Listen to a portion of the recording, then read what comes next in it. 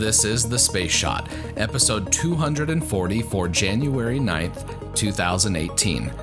LDEF. Hey everyone, welcome to The Space Shot, your daily space history, pop culture, and news fix. I'm John Mulnix. I've got a news update before we start into history today. Twitter was ablaze Monday with talk of the Zuma mission from SpaceX.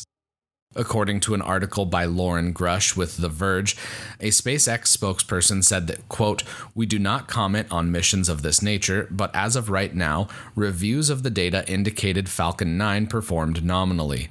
Further, Northrop Grumman stated that, quote, "This is a classified mission. We cannot comment on classified mission."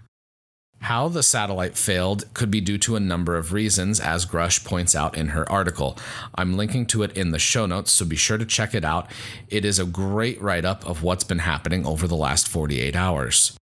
SpaceX is moving forward with the test of Falcon Heavy this week, and it's been noted by multiple people online that SpaceX proceeding with that test is evidence that they aren't at fault. There's also talk that the Northrop Grumman built payload adapter failed, causing the satellite not to deploy properly. If you jump on Twitter or Facebook, you're bound to see any number of SpaceX fans and haters talking about the Zuma mission. I've been seeing Twitter feed updates as I'm recording this episode, so I do have a bit of late-breaking news here. Gwen Shotwell, president and COO of SpaceX, released a statement just a short time ago. Quote, "For clarity, after review of all data to date, Falcon 9 did everything correctly on Sunday night. If we or others find otherwise based on further review, we will report it immediately. Information published that is contrary to this statement is categorically false. Due to the classified nature of the payload, no further comment is possible." Since the data reviewed so far indicates that no design, operational, or other changes are needed, we do not anticipate any impact on the upcoming launch schedule. Falcon Heavy has been rolled out to launch pad LC-39A for a static fire later this week, to be followed shortly thereafter by its maiden flight. We're also preparing for a Falcon 9 launch for SES and the Luxembourg government from Slick 40 in 3 weeks. That is a pretty definitive statement from Shotwell, so it will be interesting to see what happens with this news over the next few days. The Wall Street Journal and other outlets have reported that it was a SpaceX failure, but that doesn't seem to be the case. In any event, it's going to be interesting to see how this plays out. Now I've got a little history. On January 9th, 1990, the Space Shuttle Columbia lifted off on a nearly 11-day-long mission. Columbia and her crew deployed a SYNCOM satellite and brought back a satellite that I was extremely interested in as a kid.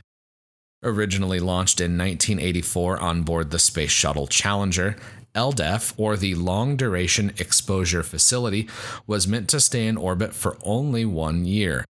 However, after the Challenger disaster, the facility was left in space for much longer than planned, over 5.5 years to be exact. According to NASA, there were 57 science and technology experiments carried on the LDEF, and, quote, "Those experiments represented the work of more than 200 investigators, 33 private companies, 21 universities, 7 NASA centers, 9 Department of Defense laboratories, and 8 foreign countries." And from what it sounds like, a partridge in a pear tree as well.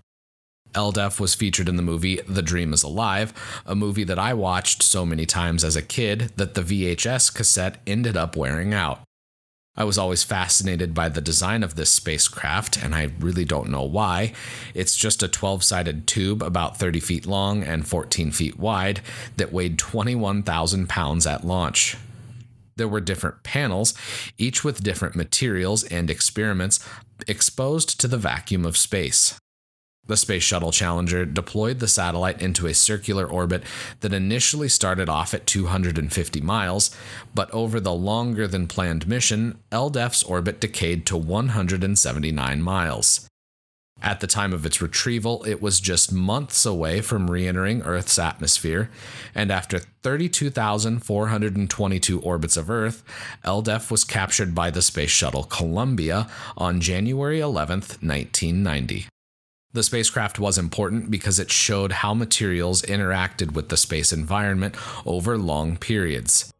Studying the effects that the radiation and micrometeoroids have on spacecraft is important for longer-term human and robotic missions, whether they're in low Earth orbit or out in deep space.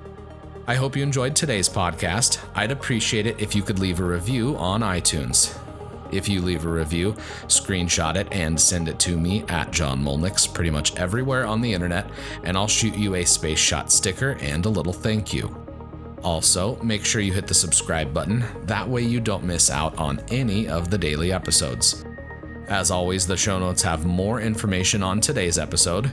You can hit me up on Instagram and Twitter. Find me at John Molnix. I'm always up to chat. You can also connect with me on Facebook. Just search The Space Shot or click the link in the show notes. Tomorrow, we remember John Young. I'm John Molnix, and I'll catch you on the flip side.